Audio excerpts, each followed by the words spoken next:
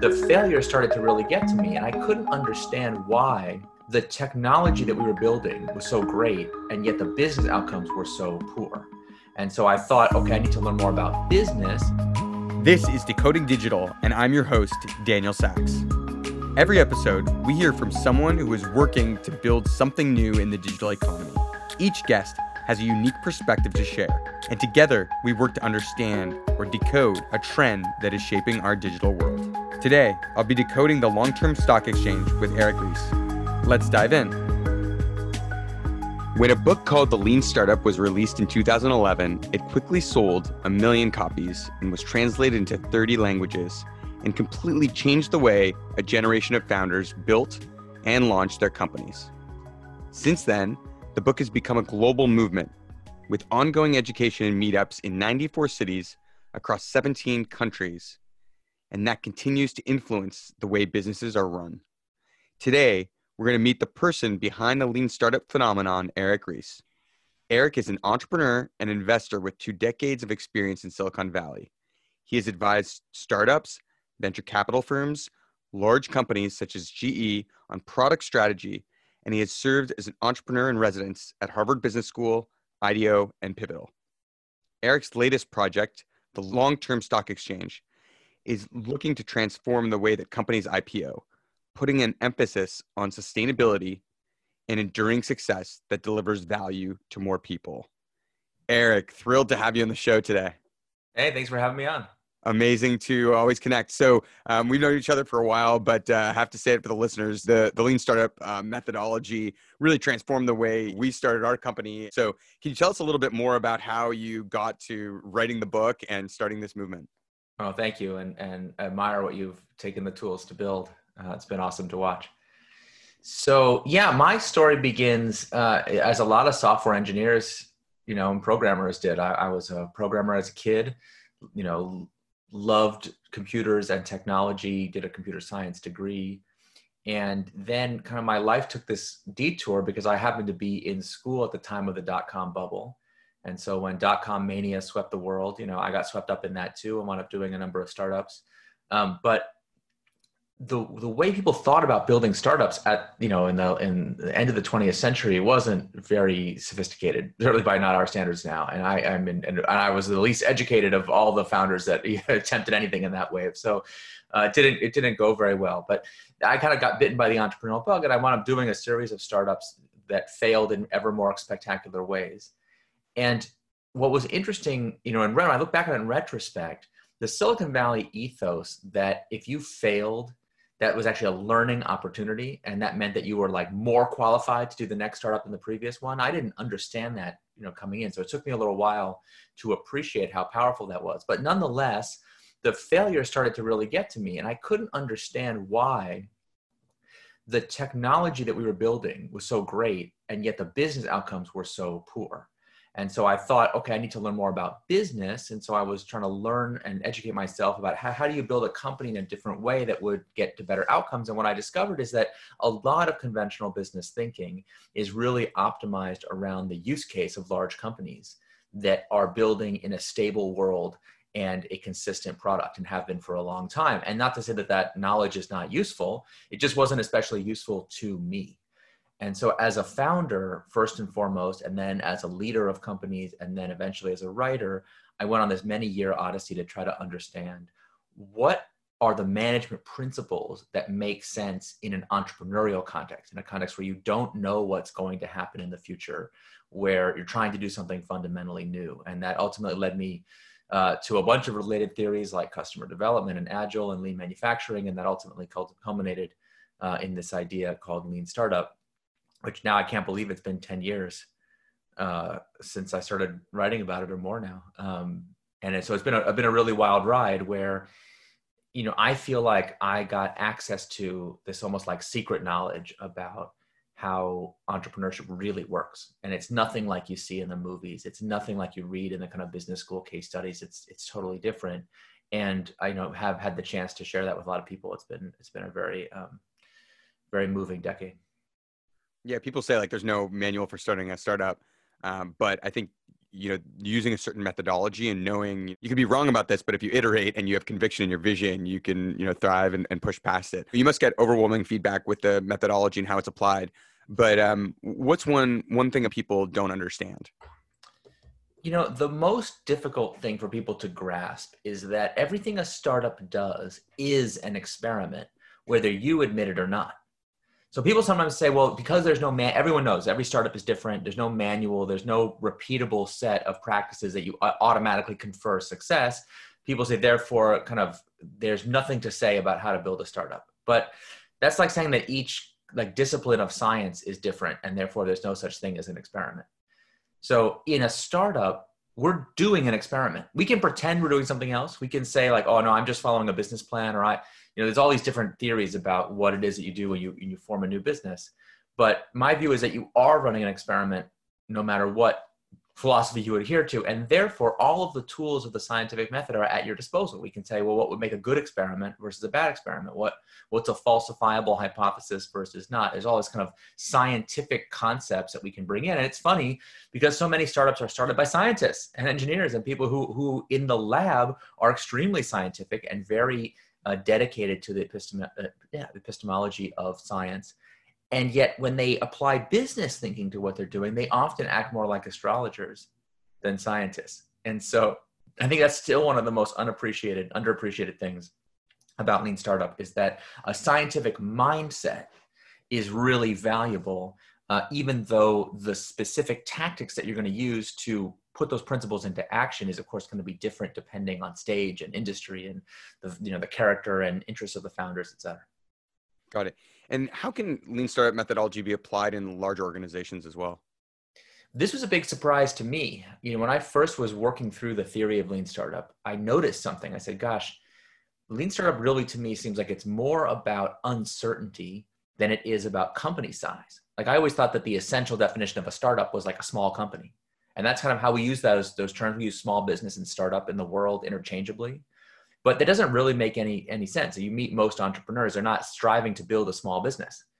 In fact, very few small businesses are intentionally designed to stay small. We want them to grow. So if your goal is growth, then there's something different about something that's striving for growth than a small business. And eventually what I realized was that anytime you face extreme uncertainty about what's going to work in the future, you're doing a startup. Again, whether you admit it or not. And so I wrote in my book kind of as a bit of speculation. I said, look, it seems to me like these ideas should be equally applicable in a two-person company, two founders in a garage, or 200 or 2,000 or 200,000. Doesn't seem like size or industry or sector should matter.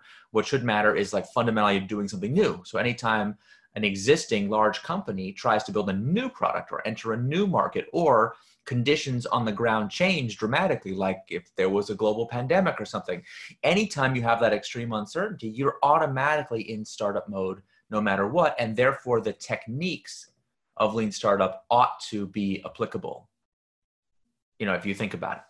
And I didn't know if that was really true. That was a bit of deductive reasoning from the principles of Lean Startup, but it's proven true over and over again. And in the years since the book was published, as you mentioned, in 2011, just so many companies of so many different sizes. I think I have the complete order of magnitude set now, from two founders in a garage up to big multinationals and governments and, militaries and stuff.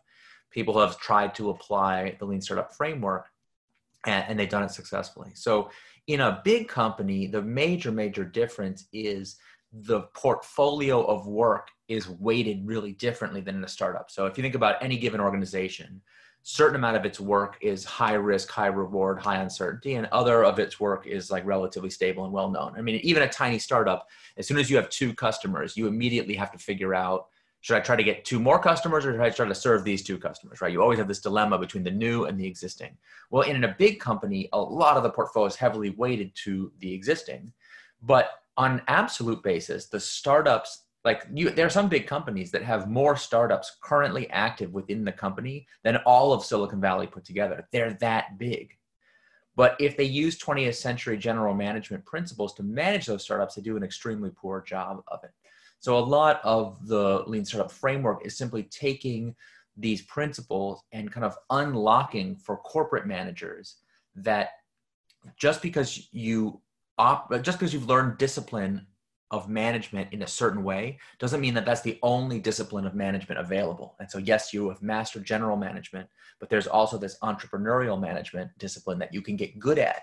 And so then it takes entrepreneurship out of this like mysterious force that, oh, these crazy kids do. It's like, no, this is a process. This is a discipline that you can master. And we can take many of your historic corporate strengths and apply them to doing entrepreneurship well or poorly. It's kind of up to you. And for companies that exist in the 21st century, anyone who thinks like, oh, don't worry, my industry is safe, there's not going to be any disruption in my business. Like, I mean, it's just, come on, those days are over. So as more and more and more managers, I think, have really awoken to the true uncertainty of the century ahead, there's been more and more adoption of techniques that are designed to mitigate that uncertainty in a corporate context. The Lean Startup methodology has been an inspiration to me in growing AppDirect, and has been, really at the forefront of the way startups think about evolving. But it was also clear over the last decade how Lean Startup methodology has touched all types of businesses, whether it's Fortune 500s, whether it's government, or whether it's continued growth. So one of the things we did with our organization early days when we started was talk about the Lean Startup methodology and how important it was. But the irony was we were working on like multi-year sales cycles. It took us 2 years to get to potentially even talk to our first customer, then more years to launch. And 5 years in, we had our core KPI, which is app transactions. And people said, like, how can you call yourself a lean startup if it takes 5 years to launch? I love that you're working on such an ambitious long-term project. I bet you have a good answer on that question. Oh yeah, listen, Long-Term Stock Exchange, we're about to launch finally after almost 10 years of work. So there's nothing about lean startup that like, here's the funny part. So people read these stories of lean startups who did a specific tactic. Like, you're using like the founders of Instagram used lean startup and they made a very famous pivot, and they, everything with Instagram happened so fast compared to if you're building like a nuclear power plant or something like really long. And so people then say, well, gosh, if fast means you can ship every week or every day. I mean, one of the startups I built, we shipped 50 times a day, practicing what's called continuous deployment. So therefore, how could something slow also be fast? And of course, it's the wrong comparison. The point is not like, oh, can you pivot faster than Instagram? The question is, are you learning faster than whatever the normal cycle time is in the industry that you're attempting to disrupt? So if it normally takes a year to do something and you can do it in a month, then you're faster. If it normally takes 5 years to do something and you can do it in 1 year, then you're faster. If something normally takes 100 years and you can do it in 10 years, that's actually pretty good. So the last time someone attempted to build a new stock exchange as a listing venue with a new corporate governance model was the creation of NASDAQ in the late 60s. So we're doing okay, even though we're 10 years in. I don't mind that at all. And you see that a lot in businesses where, in the 21st century, those who learn fastest win. So speed of learning really is the fundamental unit of competition. And so everything you do to accelerate that learning is really key. Now, that doesn't mean that it's fast in any objective sense. So there's like fast and slow are only concepts that make sense relatively. So an organization that, can put out a new appliance every year when their competitors only put one out every 5 years has an incredible cycle time advantage, even though compared to an app, it's really slow. So what's your vision for the Long-Term Stock Exchange? I actually wrote about this in the Lean Startup. That's how long I've been thinking about it. I think that many of the problems that afflict our society today have as their root cause an infection of short-term thinking that has seeped into the incentive structure of all of our major institutions. And a lot of that has to do with how our public markets are currently constituted. So if you just go interview middle managers around the country or around the world and you say, hey, what are the top 3 problems that afflict your organization? You can be talking to a government, an NGO, a for-profit, it doesn't matter who you're talking to. The fact that there is short-term pressure and short-term thinking at the top of the organization is like practically number 1, 2, or 3 of everyone in the world. It's an incredibly pervasive belief that we've kind of lost the ability to make long-term investments as a society. And so our view with LTSE is that if we can fix that in a really root cause way, create a new public market, same regulatory category and stature as NYSE or NASDAQ, that has long-term thinking, that has multi-stakeholder governance, that has diversity and inclusion and environmental sustainability really baked into the listing standards, the requirements to list there, then you can reverse some of these really macro trends that are driving our civilization into late stage decline. So it's kind of a big idea, but it's actually kind of simple. Like, it's just a funny thing where, like, the more educated people are, like the policymakers and the politicians and the really fancy people with the fancy degrees and all this like, they sometimes get confused about, like, how bad is the problem, or maybe this is just temporary, or maybe it's actually fine. Like, there's a lot of kind of defenders of the status quo, but when you actually walk the factory floor, any place where people work for a living, this problem is, like, really well known and is considered, grievous. And so in some ways, all we need to do is kind of give the people that actually create the value for organizations and really empower them to stand up and say, no, this is not the right way to run a business. It's not even like, people often frame these things as like, oh, are we for the environment or are we for economic growth? As if acting in a non-sustainable way is a good way to get economic growth. And it's just a misunderstanding of where true economic value comes from. When we make long-term investments, right? When we plant our fields long before we try to sow them, when we're good stewards of the resources that we've been given, we actually outperform from a financial point of view.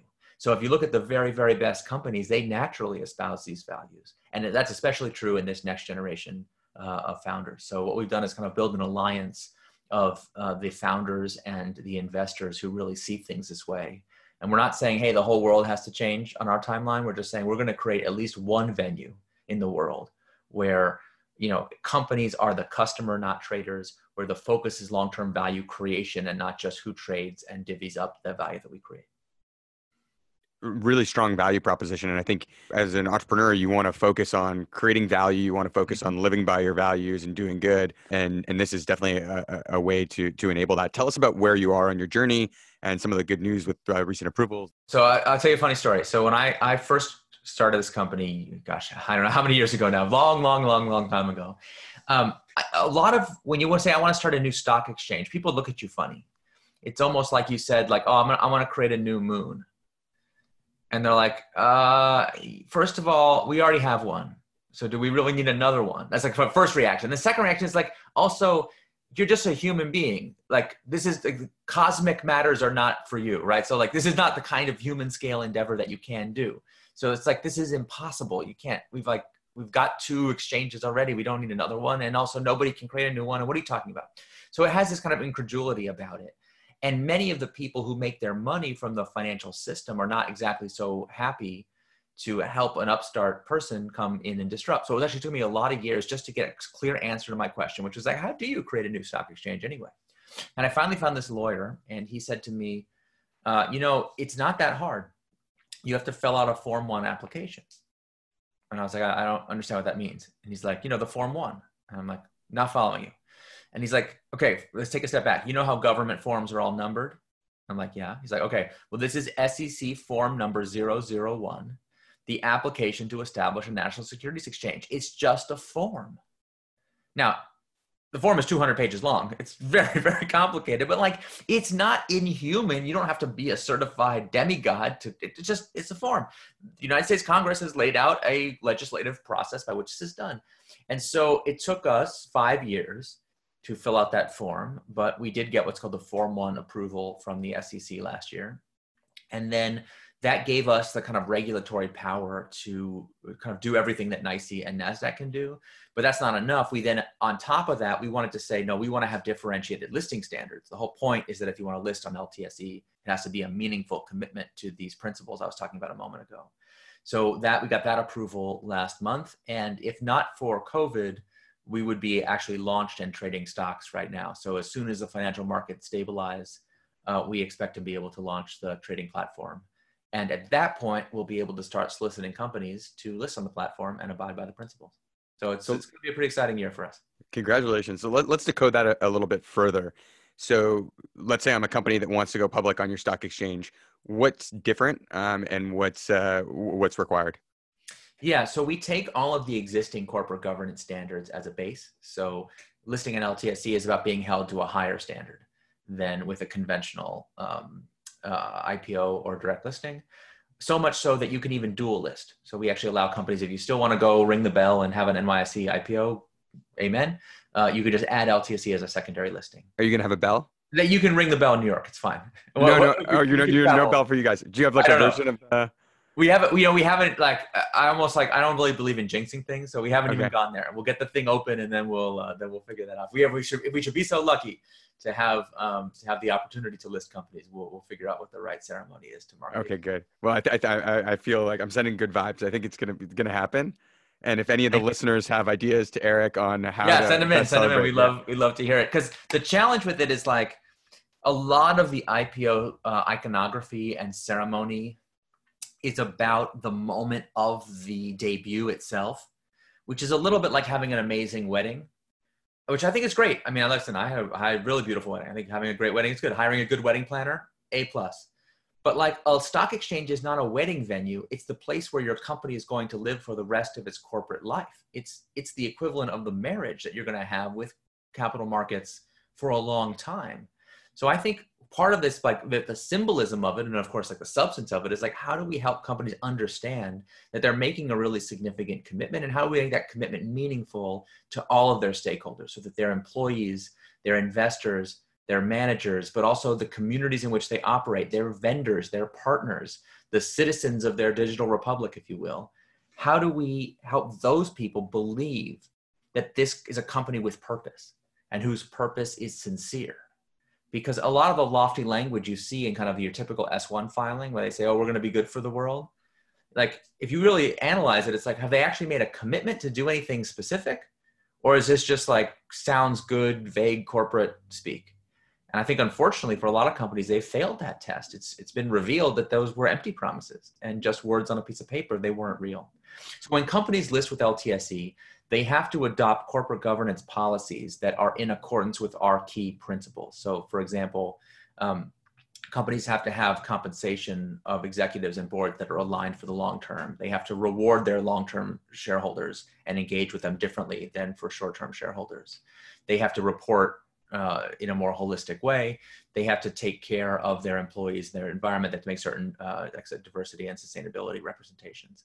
So each company's specific implementation plan of those principles will be different. We don't believe in a one-size-fits-all corporate governance model, but the commitments that they're making are real, they're enforceable, and they're independently verifiable. So the public can look at a company that's listed in LTSE and say, this is not like what's come before. This is a company with sincere intention to do things differently, to treat their employees and their other stakeholders fairly.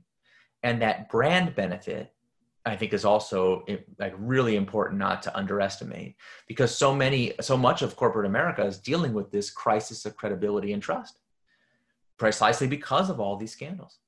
Too many people get caught up in that celebration, the wedding analogy, right? But ultimately, as an organization, there's a fear that, okay, you go public and then your team members feel like that was the exit, and that you lose motivation or things change. Absolutely. And I think, it's a good point that almost by not celebrating that moment, it shows that you're actually just recommitting for a longer point in your journey if you're long-term oriented, right? I'll tell you, one of my least favorite words in the entire startup lexicon is the word exit, right? Like, why do we celebrate the exit?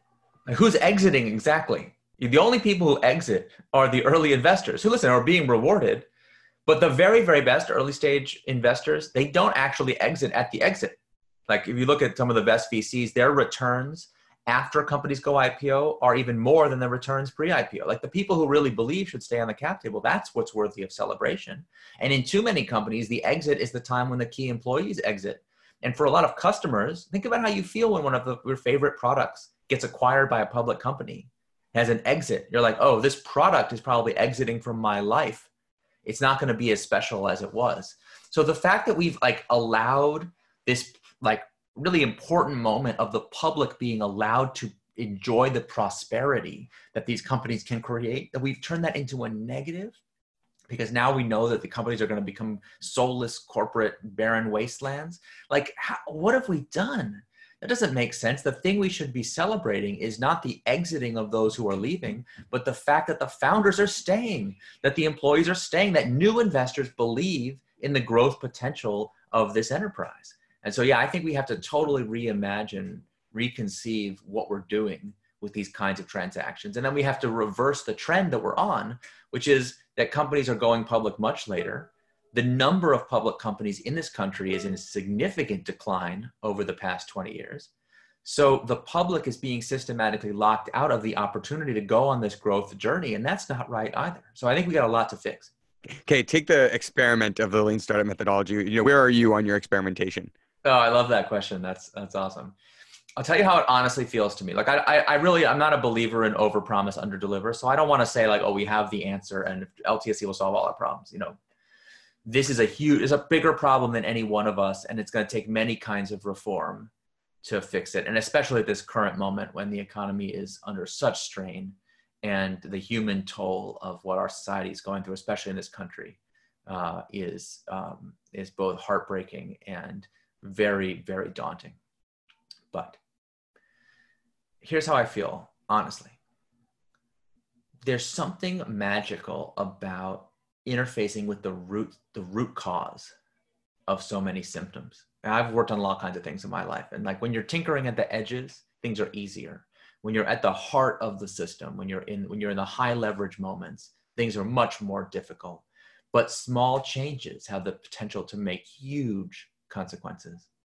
And having access via the stock exchange I feel like I got to go into these dusty old control panels that are like, we live in this like utopia that was designed, mostly by our grandparents. We just are the inheritors of this incredible system. And we've been tinkering with it around the edges for decades, but like the true heart of the system is a relatively small number of very powerful controls. And I feel like we step into these control rooms and some of them are like dusty and old. And you're like, no one's been here for decades. And you're like, what? There's a red button here that says launch new stock exchange. What happens if I push this button? And most people are like, I don't know, we haven't pushed it in kind of a long time. And you're like, okay, well, what if I pull this lever and that lever? Like there are these like really fundamental controls that are part of the foundation of the world that our grandparents built for us. And it's almost like we have to remaster using them for the public good. Plenty of people, like that button has been pushed. There have been new stock exchanges created, but it's all been about stock trading, efficiency and velocity of trading. We have built the world's most effective and efficient trading system. If you want to trade 50 share lots of public companies, like we're really good at that. But what if your goal is not to just like make a quick buck on arbitrage, but what if you want to make a fundamental investment, right? You forget entrepreneurs for a second. What if you're like a pension fund and your job is to make sure that you can provide for your employees' retirement decades from now? So you want to make a large investment in the future, and you want to do that with a public company. Well, our system's actually not that good at that. And so part of this is just about reorienting from this short-term transactional quick wins financial system to something that's more enduring. And I think when you make changes at the deep level from first principles, from what is right, what is in the public interest, I don't think we actually know how impactful that can be because we do it so rarely. So I'd like to go find out. Really inspiring. So I want to shift. You've used a few themes that really resonate with me. One is talking about a set of principles and starting an organization. The other is this vision for the long term. What advice would you give to entrepreneurs or other people at work in living in a first principles way and kind of building a vision from the ground up, but still maintaining this long-term thought in mind?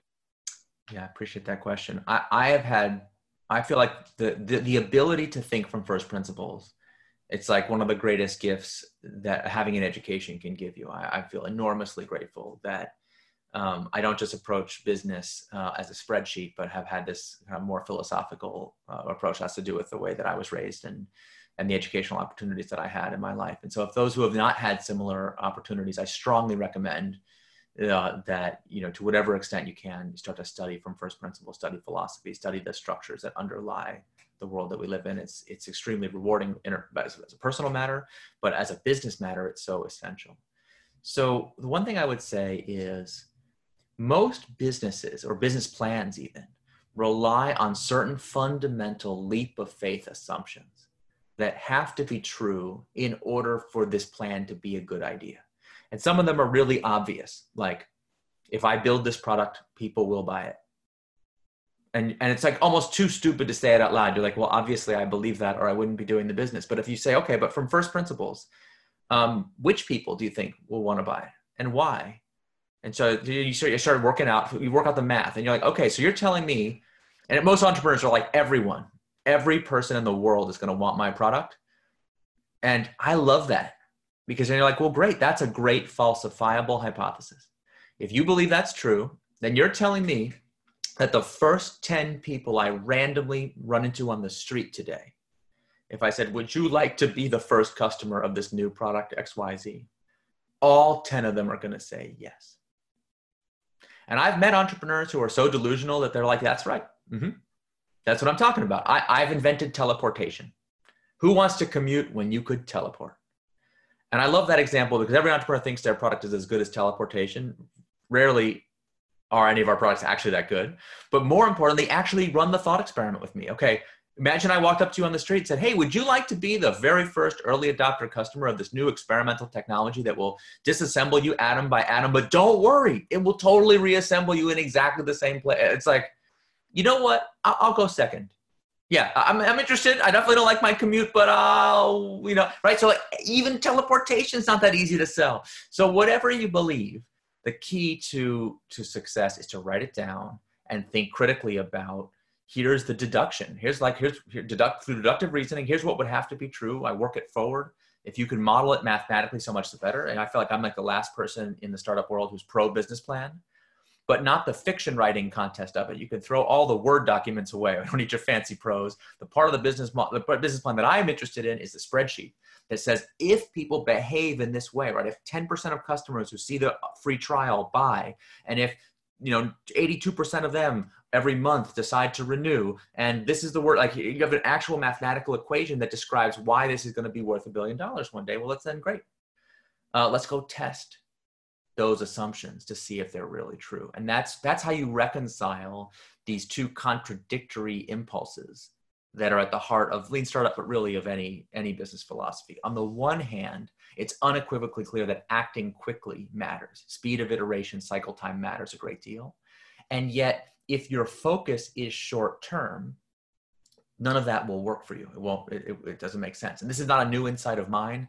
Toyota production system, they had to work this out in lean manufacturing 100 years ago, that having a philosophy of long-term thinking is the foundation upon which rapid cycle time activities make sense. And again, by analogy to a scientific lab, each trial you do in the Petri dish, how fast you can do it really does matter because they add up over a long period of time. But if you don't have an overall hypothesis of what you're trying to learn in the laboratory, just throwing chemicals against the wall is very fast, but you're not doing science anymore. So I have found that combination of urgent action combined with a long-term philosophy very, very powerful.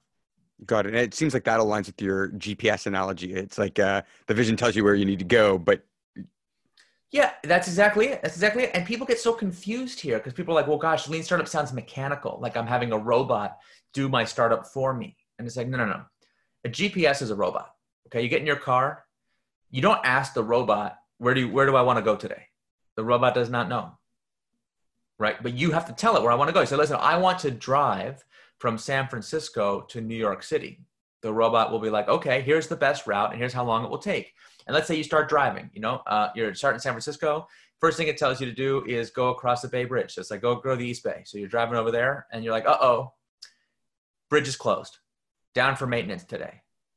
You wouldn't be like, oh no, journey over. I'll never get to New York this way. Like you just go home, right? Oh, I had a difficulty. Oh, boo-hoo. The bridge was closed. Like, no, now your GPS is going to come in really handy. You say, okay, GPS, help me find a new route to get to New York City. And say, well, okay, why don't we go south? Instead of going east, we'll go south first and we'll cross a different bridge. Or maybe we'll go all the way south past that, right? You can imagine all the different things it might tell you and it will help you navigate. So lean startup and all the tools of science are navigational aids to find the best path to realize the vision. So like when we talk about the need to pivot, a pivot is just a change in strategy without a change in vision. So I'm still trying to drive to New York, but I had to pivot. And sometimes the pivots are really extreme. Sometimes you're like, oh my goodness, there's some kind of extreme weather event and now I got to drive all the way south to New Mexico before I can cut over east. Or, like I'm in an electric car and I have to stick very closely to where there's a Tesla supercharger, or like whatever the constraints of the situation might be very difficult, but you still have that true north idea of where you're trying to go. And without that true north, we can't even say whether you're getting closer or not. So imagine if I said, I don't really care where I'm going. I just want to take a drive. And then I've been driving for a couple hours and you're like, well, you're any closer to business success? And you're like, well, I have been driving around a lot. It's like, well, that's not really what I asked. So in fact, I could be driving in a circle for all you know. And so I think for a lot of startups and a lot of business, frankly, there's so much make work and busy work and driving around in circles. We don't even know if we're getting any closer to our vision. So it's really important to think rigorously about what are we trying to achieve? What would success look like? And then what has to be true? What are those leap of faith assumptions that make success possible? Just going to ask you a series of quick questions to kind of get your perspective on a few things. So one, what is a book that a lot of people wouldn't think of to read, but that you'd recommend? You want something obscure or something Obscure. that just people don't think of in business? Both. Okay. One of my favorite books, this is not for everybody. Okay. This is extremely acquired taste. But if you're a product development person, you work in engineering, product management, actual engineering, any of those disciplines, and maybe if you work in an adjacent discipline like design or finance, you might find this book enjoyable too. It's called The Principles of Product Development Flow by a guy named Don Reinertsen, who is an unheralded genius of the late 20th century, early 21st century. He's a really interesting thinker. But the problem with this book is it's structured as a series, I can't remember now, of how many hundreds of deductive theses.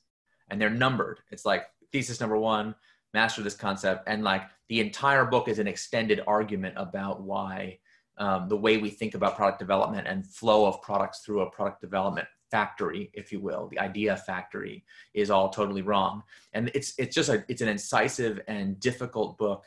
And for most people, like if you miss one of the links in the chain of the argument, the book is completely unforgiving. It's just like, well, sorry, go return home, go back to start, do it over again. Like it's not user friendly in the way that a lot of business books are, but it's just absolutely packed full of really useful ideas.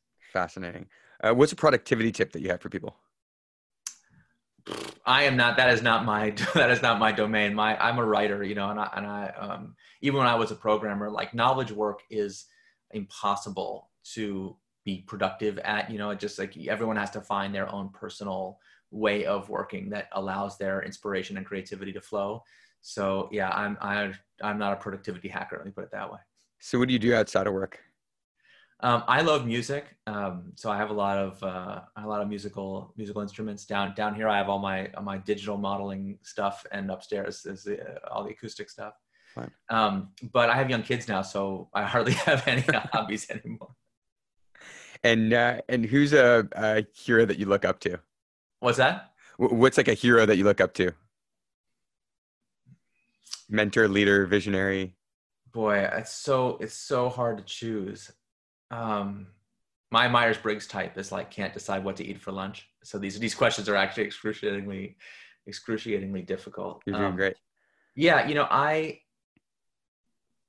People often study Toyota Production System. And of course they know a lot of the like original folks, like Deming and others who are part of that. But there's a couple of thinkers who don't get the credit that they deserve. There's a guy named Taiichi Ohno, but even more, a guy named Shigeo Shingo, who I won't get into it. But if you're at all interested in the history of management, like a lot of MBAs don't get taught that the engineering side of the breakthrough. And so I just thought that's who popped into my head when you were talking.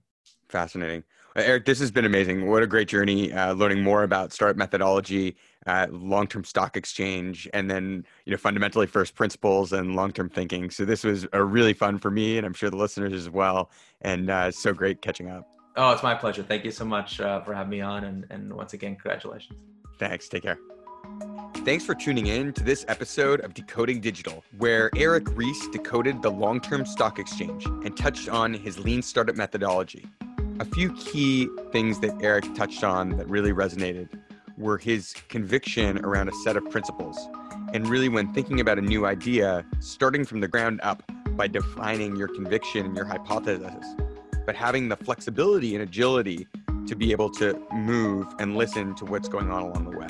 I also really was inspired by Eric's focus on how you can both create the vision you want while also thinking about good business. And the long-term stock exchange concept is a great example of how a really big, ambitious idea that theoretically could take decades to execute on is still something that is worth it to focus on and to be passionate to make the world a better place. Another huge thanks to Eric for being on the show today. In addition to his work on the long-term stock exchange, he's also hosting his own podcast, Out of the Crisis, where he talks to leaders from every industry who are providing and coordinating relief efforts during the COVID-19 pandemic. Give it a listen to hear inspiring stories and to find out how you can help. Don't miss the next episode of Decoding Digital, where we'll decode venture capital with one of the 100 most important women in Canada, serial entrepreneur and star of CBC's Dragon's Den, Michelle Romanow. I think my biggest piece of advice is just get started. And here's the thing is you're never going to feel like it's the right time. But by getting going, it's like by jumping in the pool, you have to swim. Make sure you never miss an episode by subscribing to the show in your favorite podcast player. To learn more, visit decodingdigital.com. Until next time.